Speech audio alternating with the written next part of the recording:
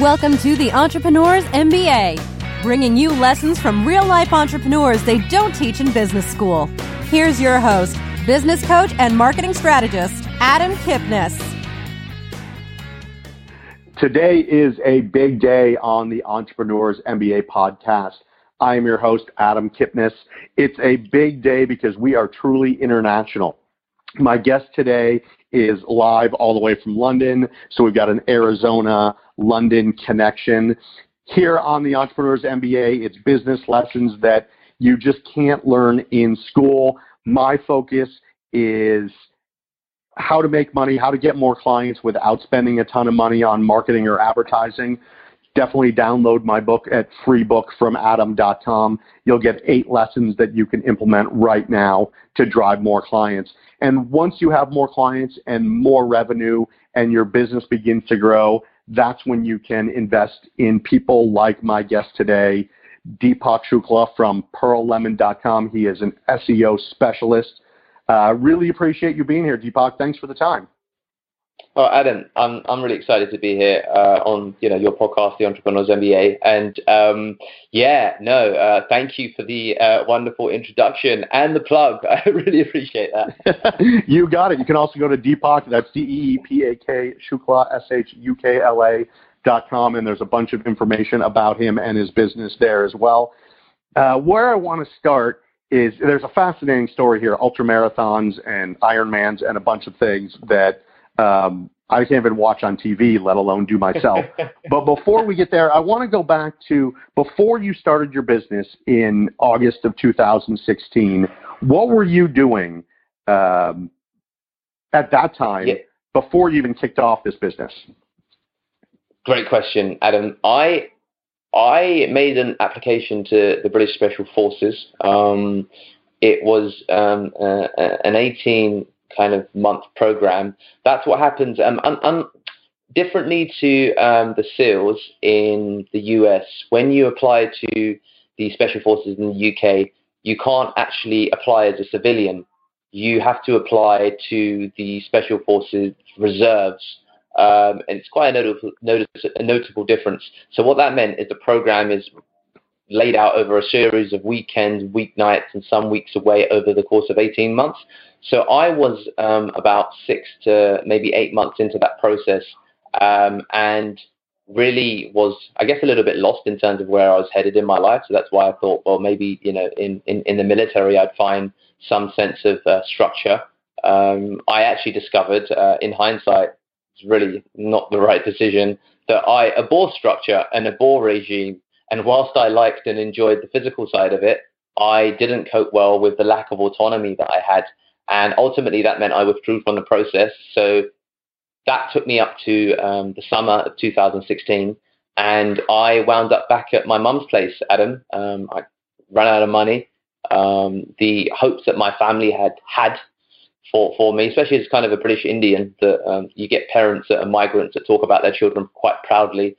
And they thought that, okay, cool, I'm going to go and be this Special Forces guy. And I was like, well, no, I'm not going to do that either. So they were kind of a bit bemused, but of course they took me in. And it was there that, I kind of had to make a decision as to what I'd do with, well, at least maybe the rest of my life, so to speak. And I thought that, well, I need to do something. And that's where kind of the story that I guess leads me on to your podcast today began. Yeah, and so when you were in that time, obviously it's a tough time when what was your dream becomes either not your dream or you want to go in a different direction. But did you say, I got to go get a job, or was starting a business the obvious choice for you? Absolutely. Good question. You know what? The truth is, at that time I was 30. I'm about to turn 32. And the longest time I'd had and held down a job was, I think, 6 months, Adam. And it was a good job, actually. So it's not the case that it was, I started life as a tax consultant at Deloitte when I was 21. And I was like an art student at school, right? I studied English literature. I went to Deloitte and I discovered I hated tax. And at that time, I didn't really have the tools or really a complete understanding of what even entrepreneurship was what I did discover at that time was that I was not very good with structure and really kind of the sense of almost paying your dues. It didn't really serve me well.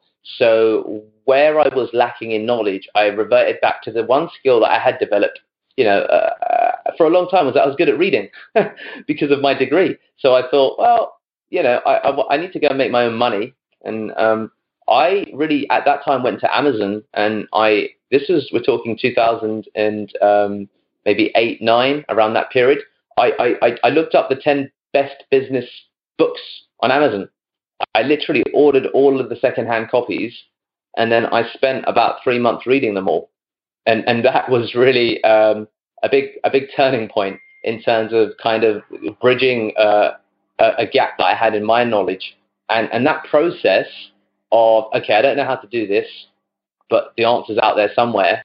And if I read enough about that answer, something's going to click, has been something I think that over the years has been really powerful for me in terms of my process. And I, broadly speaking, did the same thing when I went back to my mum's place. I knew I had some kind of predisposition towards marketing. I spent a lot of my 20s, as you said, doing some of those things with the endurance sports, and I'd funded that through really small business, if you will. I ran a tutoring agency, I ran a recording studio, and the most I ever made, I think, maybe was like $10,000, $15,000 a month, and that was running a tutoring agency, and I really didn't enjoy that, to be honest with you. I didn't feel like my legacy at that time, nothing to do with the industry, was to run a tutoring agency. So that was a business I kind of shut down via literally just disconnecting the mobile phone that all my clients would call me on. So that really combination of experiences led me to deciding, well, Deepak, what you have learned and seem to have some level of predisposition for is marketing, because I was good at getting things off the ground, not so good at finishing them. So I thought, well, let me go and try and do this for others, aka marketing, and eventually, as we'll naturally go on to talk about, one particular area of marketing, which was SEO. So you read some books, you did some traveling, you did your endurance sports, you went to the military, but you had that entrepreneurial fire, or that self-starter in your psyche, in your body, the entire time. So you're at home, you're at your mom's, and you don't know what you're going to do, but that sparked up again, and you decided to start a marketing agency. Absolutely. And at that time, I think that I had a friend, still a good friend of mine, Nick, and he was already running a successful web development company called Per Digital, actually. So Pearl Lemon, if people were ever to Google it or look me up, was originally called Per Traffic, because it was going to be the second business of my friend. And he at that time approached me because he knew I'd kind of announced, hey guys, I'm going to start a marketing agency. This is what it's called, cucumber.co. And then I immediately got it de-indexed from Google, actually, because I thought I'd syndicated, but actually I duplicated a lot of content, and Google de-indexed me. I remember it was quite kind of a funny time, and that also in some ways kind of prefaces some of the learnings in terms of bad SEO that I learned quite quickly. So my friend Nick said, okay, let's join forces. He had an infrastructure in terms of clients and companies. What was different about us, and ultimately is a big part in the reason why it's now Pearl Lemon and not Per Traffic, was that we had a different vision of doing business. I had spent, of course, my 20s working or living kind of on my own terms, let's say, working always from home, and also most typically not meeting the clients that I would service, whether that was directly or through, like maybe one of my subcontractors, like, a tutor when I was running a tutoring agency. And his business, which is successful and still runs, was different and is different. He had an office, he had employees, and his company is centered around, we are all London based. We service clients based in London. We meet our clients face to face. And I was like, man, this is a very different way of doing business. And that ultimately meant that the tools that we would use to execute were also very different. I wanted to get to a place where people would trust me and send me, if someone's going to send me a couple of $1,000s a month, let's say, and they've not met me, I recognized that I'd need to develop certain things in respect of trust. And it ultimately meant that, I went on a very different journey So 6 months into our business, we discovered that I'd got nothing from his pipeline, from his infrastructure in terms of referrals, because I'd walk into the room, so to speak, with some of his clients, and they looked at me and I think they saw an alien in terms of, my experiences, my background, and the way I thought about doing business. I was like, okay, let's do a follow-up Skype. Let's, I'll ping you a Google Drive link perhaps. And that didn't really jive with them. So that didn't work out. And I then really realized that I needed to find clients all by myself. And that led me on to, a whole different journey when I figured out that, okay, I'm not going to convert these guys. And to be honest with you, I don't want to convert these guys because I don't want to bandy about from meeting room to meeting room and have kind of long, complex sales processes. So that's kind of the beginnings of what Pearl Lemon is today, if you like. That's fascinating that you started down a path which I think a lot of folks that are listening have started down a path or were on a path, and then they had to make a big pivot in their business because the market told them or their sales told them or they figured they had to go in a different direction. So you make that pivot to a more online virtual model. But as we were talking about earlier, you didn't get your perfect clients right away in that model, did you? No, absolutely. So Nick had clients who were spending, £5,000, £10,000, £15,000 per month. And, digital marketing was something that he didn't offer as a kind of course of his business, but it was the new company that we were working with. And we as we discussed, I was like, I don't want to be in this room. And that I think was maybe not obvious, but certainly I didn't follow up in the way that they were used to. So, it was like, an Englishman speaking to someone who, doesn't speak, we were speaking different languages. And one of the things that I did learn from my kind of application to the military was that, no one cares about where you came from or what you've done. Everybody leaves their ego at the door, and you kind of, eat mud, so to speak, in terms of what you need to do to kind of win. And, I was a couple of months in, we've maybe got some revenue from a couple of the clients that I did work on, but they weren't ongoing projects. And it was like creating these big ass plans that I didn't really like any of it, and we weren't doing very well. So that was when I took to scrapping, to be honest with you, Adam. And when I say scrapping, to give you kind of some specifics, I was like, okay, let me list on a classified ad site, Gumtree, we call it here in the UK. You guys, of course, have Craigslist or Angie's, I think it is. So, that was the UK equivalent. I stuck an ad up on there. I put a profile up on Upwork, the freelancing platform. Nick at that time told me, Deepak, these are the bottom of the barrel. This is the people that scrap and scrape. You're not going to find any real clients there. And again, I think it would have been easy then to say, oh, yes, I agree, at the moment in time when, as typically sometimes people happen, you dip your toe in the water, you get a negative result, and therefore you assume that platform is the problem. And we wrap ourselves up in these, paradigms, exactly what Nick had said. And the act of leaving my ego at the door told me that, well, okay, so that ad I put up didn't work. Let me try reconfiguring that ad like about 15 different times. And I began, to be honest with you, very quickly to discover that actually there are some people with money as well as people that don't have any money predominantly. And that was a great education for me, because then I was getting into these conversations where people were digital natives, which was great because it meant it was someone who was more in line with, okay, I want to do stuff online because I found you online. So I get the online work, so we don't need to meet. It's like kind of checkpoint one. The issue, of course, was then money. But, the whole ego at the door thing told me that, well, Deepak, you could surround yourself in a wall of ego saying, oh, the client didn't have budget. So, or, let's book in a strategy call, and, strategy calls like $100. And, this dude's searching on a classified ad site. So, it's like, well, he's not going to pay $100 at that time. It's like, okay, great. Let's do a strategy call, and the strategy call, let's do a 15-minute free call, and let's do a strategy call for like $30 or something. And people will look at that and say, well, that's not going to lead anywhere, Deepak, is it? But what it did teach me, which has been invaluable down the line, is it taught me the importance of how to reframe your offer, how to adapt based upon a person's tonal response in their voice. about what their tone tells you that they're not saying that they want to say, about how to negotiate, about how to lead with, a kind of tripwire, if you will, and then offer an upsell on the $20 call, because then they, have the room to see the value. And those lessons were fantastic for me as I went up kind of the ladder, if you will, of both those sites, because I began to understand how to market myself perhaps more effectively on a listing site, as I began to see who were the people regularly posting ads, what is it about their ad that keeps them coming back to the platform. If they're posting regularly, they probably are making money. How can I adapt with that in line? And therefore, how can I continually have this supply of people that, largely speaking, didn't have budget, but what they were giving me was an amazing education.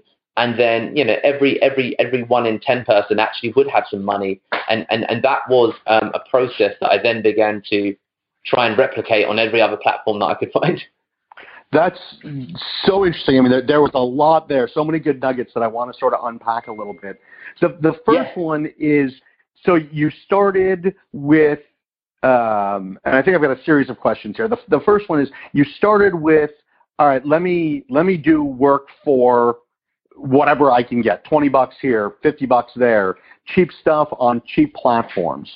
And you got a few clients, but it wasn't fulfilling, and they couldn't pay for the actual value, correct? Correct. Absolutely correct. And then, but you said to yourself, I got to check my ego at the door, and I've got to do the mud work, I think you call it, or the grunt work we say here in the States, in order to pay my dues. And then once I pay my dues, then the big money will come. But that didn't really happen right away, did it? Yeah, absolutely. So no, it didn't.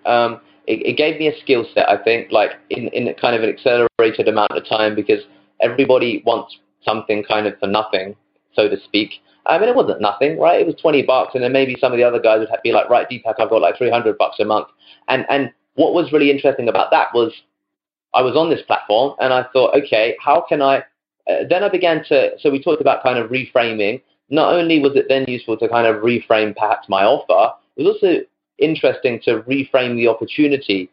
What I began to then ask myself, instead of saying, Deepak, $300, what it's not a lot of money, but work as hard as you can. The question I began to ask myself was, Deepak, how can you make a significant profit from $300? How can you scale if you were just to make $300? And that led me to going back onto the same platforms and begin to hire subcontract to people that were on the same platform, but perhaps weren't advertising as successfully, but were operationally robust. Because, there's lots of SEO guys, for example, that write terrible emails, right? We get cold emailed all the time by someone, typically often outsourced from, my native country, India, saying we'd offer you SEO services. And what, for example, a lot of people miss in those instances is that person operationally might be very good, but they're not in the job of email marketing. So I kind of took that same approach, and I'll be honest with you, Adam, like I went to, so the second platform I listed on, for example, was Upwork. And I went back onto Upwork, and I began to find freelancers who charge like $4 or $5 per hour. And I began to run the numbers, and I thought, right, if, for 3 hours of their good work, for example, on Instagram, because I was scrapping and I'd do anything, I can still make this work, and I could still make a 10x return because I'm spending $30. They pay $300. And then what became really powerful was once I began to understand that system, even though client value would increase, my operational cost would still remain really, really low. And that was huge over time, because I still, to this day, like Rebecca, she's a project manager at Pearl Lemon. She started with me at $4 an hour, Adam. She was with me for the first 7 months when I started kind of that digital movement, or that transition away from, the world of kind of traditional infrastructure. And, she's now earning $2,000 a month because, of course, I can afford to pay her more. But she was still with me when I was earning, or charging rather, maybe $3,000 to $4,000 a month. So that was huge. And I didn't really appreciate that until, as you said, I left my ego at the door and I began to reframe the question. And I thought, well, how can I make a profit from, this $300 this guy's got? That, and I want to talk about what you just said there, because you went to do the work on Upwork or one of the other sites, and what you noticed is it was going to be a lot of time for not a lot of money. And rather than saying, all right, I've got to find a new channel, or I've got to find different clients, or I've got to find more money. You said, I know what people are willing to pay. Can I find someone who can do this work on my behalf and I can still make a profit? And so you were able to use Upwork to get jobs and then outsource those same jobs and make a spread in the middle, correct? Exactly. And then what happened at that stage was when you find people who can operationally deliver at that level, it frees up your time. So the classic issue that, a lot of, let's say, freelancers, as I really was at that time, struggle with is the transition as to, well, Deepak, Adam, I know I need to find a higher value client, but I'm so, wow, that's, Adam, give me 1 second. I need to turn off that thing in the background. Bear with me. This is the beauty of doing live, unedited broadcasts.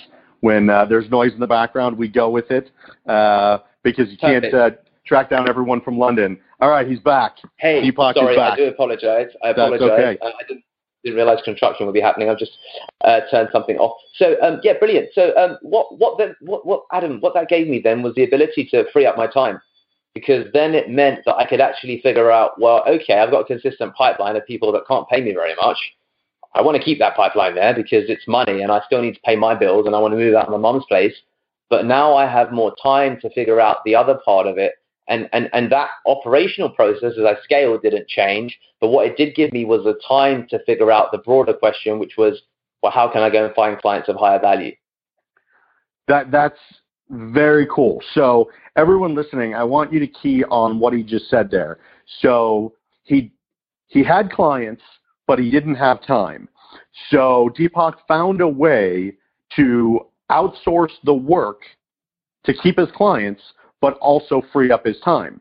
So he converted $300 a month into the equivalent of, say, $150 a month, but now he had all of his time back.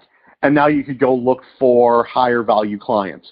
When you went to find those clients, obviously you probably went in different places than you were before. How did you determine those, and where did you start?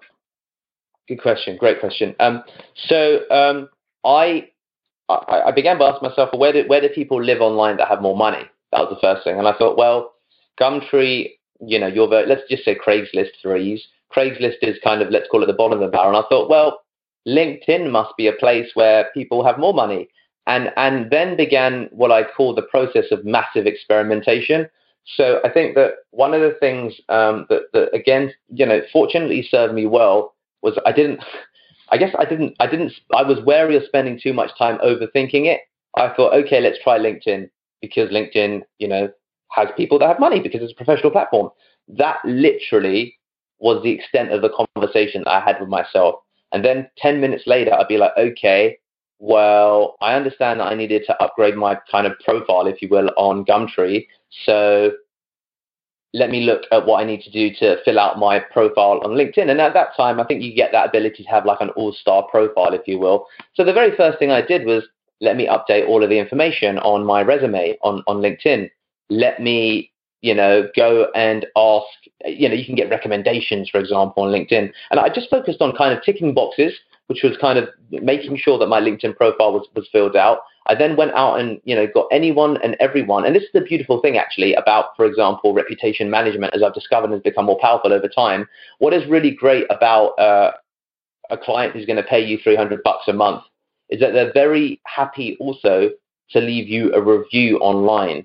And when you work within, for example, bigger infrastructure, getting reviews is a pain in the arse because people are busy, they've got their stuff going on. But when it's someone who's trying to start, their maybe e-commerce store, they've done a Shopify install and they've got $300 to spend on Instagram or their entire marketing, they're very happy to immediately leave a review. So I went back to my original clients. I got them to write me fantastic reviews. I got them to post reviews on LinkedIn. And then I thought, well, maybe I should post reviews also, like on my Google reviews. Maybe I can get them to post reviews on my Trustpilot. So if you were to look again, Deepak Shukla and Pearl Lemon up to date, you'll discover that we're one of, I don't know if this is a fact, but we're the only SEO agency that I've ever seen that has had, we've got 60 reviews on Google.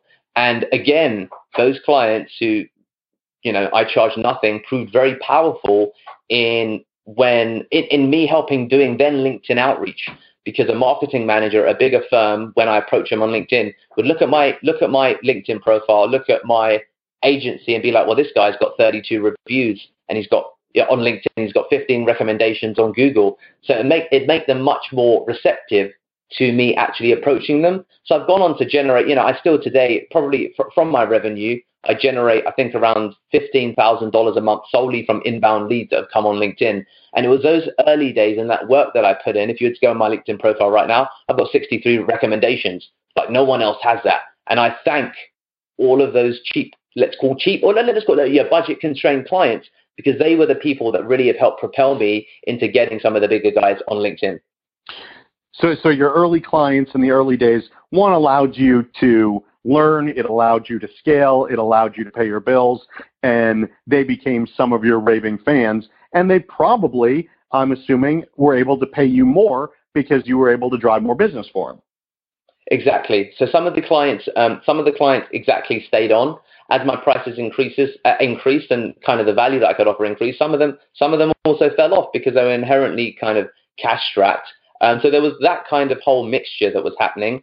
And one of the things that kind of happened is I think that one of the things that kind of never left me, if you will, was that I treated everything like it be almost like a dogfight. So when I went onto LinkedIn, I was like, right, I need to massively improve my profile. Right, I need to make recommendations. Right, everybody else is maybe writing content, so maybe I should start writing content. Let me try writing content. And I was careful to make sure that I didn't spend too much time perhaps thinking about it, but I'd have a real good crack at something for like 30 days, 60 days, and then I'd decide based upon the data what worked, and I'd also seek for ways that I could automate things, whether it was through, like a buffer third-party share or doing this or doing that, and that process on that platform was very helpful, and also I went on to begin getting lead requests from, for example, Trustpilot.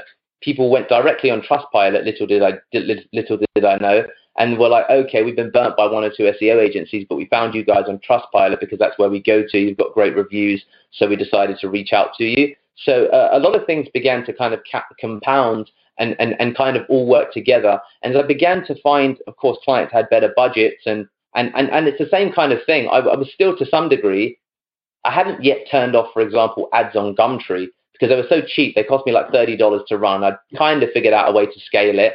So I was getting really good practice also at having sales conversations, because if you can convince someone who's got a total of $100 to spend $70 of their budget on marketing, it makes it much easier to convince someone who's got $15,000 to spend $5,000 of their budget on marketing, because, it's a 70% of my total rent money, dude, or it's, 33% of our actual marketing budget. So it's been incredible. I think that I really attribute those early days to being a huge part of, any of these moderate success that I've had now. And your moderate success. So he's being a little bit sort of coy in that he's doing $20,000 to $25,000 a month and working out of a coffee shop and totally remote. It's a great business that you built, Deepak. And I think you said something there that is truly fascinating, and the thing that many entrepreneurs miss, and it's not what you do that makes the business. It's wonderful that you do SEO and you've helped people on the marketing side. I do marketing strategy and help people make money. But what we really do as entrepreneurs is convert on sales calls. Yeah. Because if we can't close business, it doesn't matter how great we are at our services. Our services will take care of themselves if we can get people to do business with us. And you did it through learning, through trial and error, through practice. But what skills did you employ in order to continue to get better and better? Brilliant. No, absolutely. It's a great question. And I think that's one of the things Adam, you're so right. Like, pipeline was huge. And I thought that, well, I can afford to screw up if I have another person to talk to. And if I'm fearful of an individual sales call going bad, what that really tells me is that my pipeline isn't robust enough to support a sales call going bad, as sometimes they often do. So as the conversations evolved, I realized that I hadn't done enough learning in line with the sales skill set, if you will. I thought, well, Deepak, actually, you're ultimately in sales. And I think that, we've become a competent SEO agency really as a consequence of being better at closing, because then you get many more cracks at the whip, if you will, much like, in the US, a lot of the guys that go through sales get through the second or third time because you understand the process, you learn, you screw up, you get better, you progress and you improve, and then you can become kind of the best operator out there. And it's certainly in the early days, I didn't know what I didn't know, and I thought I had a good handle of it. You go into different operating environments and you get better. And equally with sales, it was the same process. And I went back to what I've done historically. I thought I need to get better at sales because these guys have money, and that sales call didn't go well. Again, I left my ego at the door, and I assumed that I'm the problem. It's not because, it's not the right time for them, or, we're considering it, Deepak, or kind of any of the other, let's call it BS in terms of the excuses. I just assumed that I was the problem. And that was very helpful, because then I took to YouTube. I'd rip YouTube audios to MP3s. I'd search live sales training calls, all of them less than 10 minutes, 5 minutes. I'd convert them into MP3s, and I would literally play them while I was on a train, or I'd play them when I was going out for a run, or I'd play them whenever and wherever I could. And it was the compound effect of all of the little nuggets that you get, and then trying one new thing and trying another new thing, and learning that, Grant Cardone, for example, is a good one, who says, even if you are completely in opposition to what someone says, just agree with them or say you totally understand, and then work your way back around. And that was something that I hadn't done before, for example. And that one thing was extremely helpful in me recognizing my flaws. So again, it was kind of aggressive learning, assuming that I can improve, and assuming that everything was my own fault. And that continues, I think, to help me today, even when clients sometimes, or people, make unreasonable requests. I assume it's acceptable, because I think about the win tomorrow. I think that, what I learned today in delivering this Google Analytics setup, which is perhaps more akin to a web development thing, if they want to set up conversion goals or they're incorrectly set up, is going to help me with my client tomorrow. So I'll accept it. I'll do the grunt work, or I'll eat mud, such that I can provide better ROI moving forward, and again begin to charge more. So it's been that kind of continuous loop of learning, accepting, or assuming it's my fault, and then trying to seek out new answers or new ways to achieve the same result. So continuous learning and believing, or I think it's believing that if a client asks for something that isn't in your wheelhouse, it's not because they're being unreasonable, it's because you didn't present what you did properly, which is a really interesting way to think about what we do every day. Is if we're very clear in what we're telling our clients, they won't ask us for things that are unreasonable, because we set it up properly. And you said you continuously learn. So you learn from that. You learn from experience. You said you started with books. Do you also have coaches and mentors in your life that you bounce these ideas off of? Or are you still learning just from trial and error and from day-to-day business? Yeah, no, it's a great question. I have an accountability coach. So Carl, how that works is that we set 3 to 10 goals per week, which will be basically tasks that I'm fearful of. Anything that I'm fearful of is a goal, is a task that I have to complete. It has to be easily identifiable and tangible in terms of the evidence I can provide. For any goal that I don't complete, we have a kind of contractual relationship. Carl is not my friend; he's a coach. I'll have to send him $100 per goal that I don't complete. The ultimate end aim is that I'm at least sending him a couple of $100 a month, because if I'm not failing, it means I'm not growing. So that process has been going for about 5 months now, and that has been pivotal in me making $5,000 to $15,000 to $25,000 leaps, because it has forced me to accept that there's things that I'm fearful of, and the way that I kind of measure my learning is if I have that feeling in my stomach where I get, where your stomach crawls, or you get kind of the wrong kind of butterflies, I'm like, I probably need to do that, and that's going into the accountability list. That is the one coach that I've stuck by, and that's still the thing that we do together today. That's really interesting. So you want to write him checks, because it means not that you didn't do the work, but that you put something out there that was a stretch goal, if you will, or something that pushed you beyond your comfort zone. And so that brings me back to what we were talking about a little bit, is that you've done ultra marathons and Ironmans, and you're doing an Ironman, I think, in Copenhagen next month. How, and for those of us that have never run 100 miles in our lives, let alone at one time, or that aren't going to do an Ironman, we've all done things that were way beyond what we thought. So that's sort of a long-winded way to say, how do you use that experience and overcoming going from 20 miles to 50 miles to 100 miles in your business life? Oh, absolutely. That has been huge it makes you relentless, Adam. When you have gone up a mountain, I think there was a run that I did in Madeira. It's an archipelago, like a bunch of islands basically off Portugal, and they're all formerly volcanic active islands. So you do 7.1 kilometers of elevation gain across 120 kilometers. So I was ultimately running for 27 hours in the end because the pace was, the hills were so bad. And when you come out of stuff like that, ultimately it makes other things just seem easier. It makes getting up on a Sunday, for example, because you need to figure things out, easier. It makes you less fearful of screwing up a sales call because you just kind of you know. I think that David Goggins talks about it a lot on YouTube. I follow him. He's kind of an ex-SEAL and lots of incredible things. And I think that the process of building or expanding your tolerance for pain and suffering, it makes you, I think, formidable in the workplace, because then it's just a lot easier to maintain a higher tempo over time.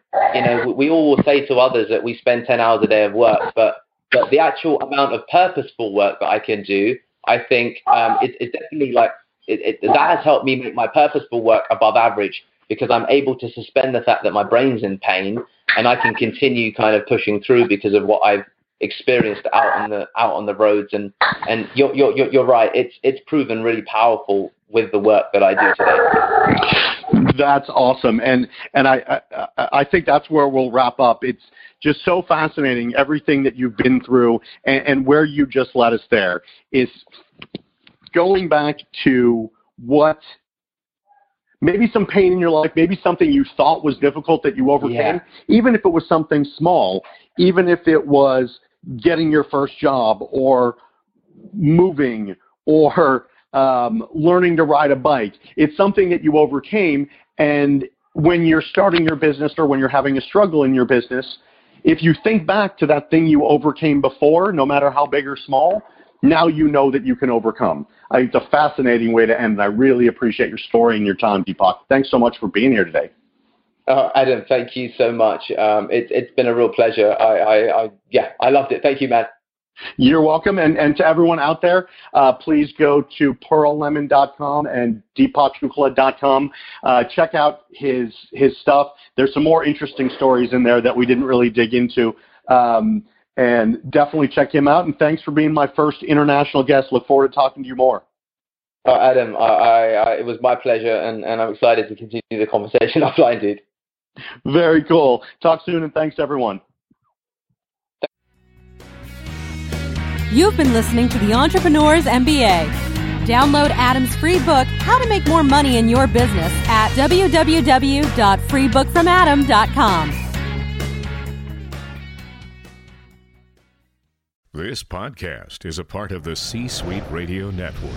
For more top business podcasts, visit c-suiteradio.com.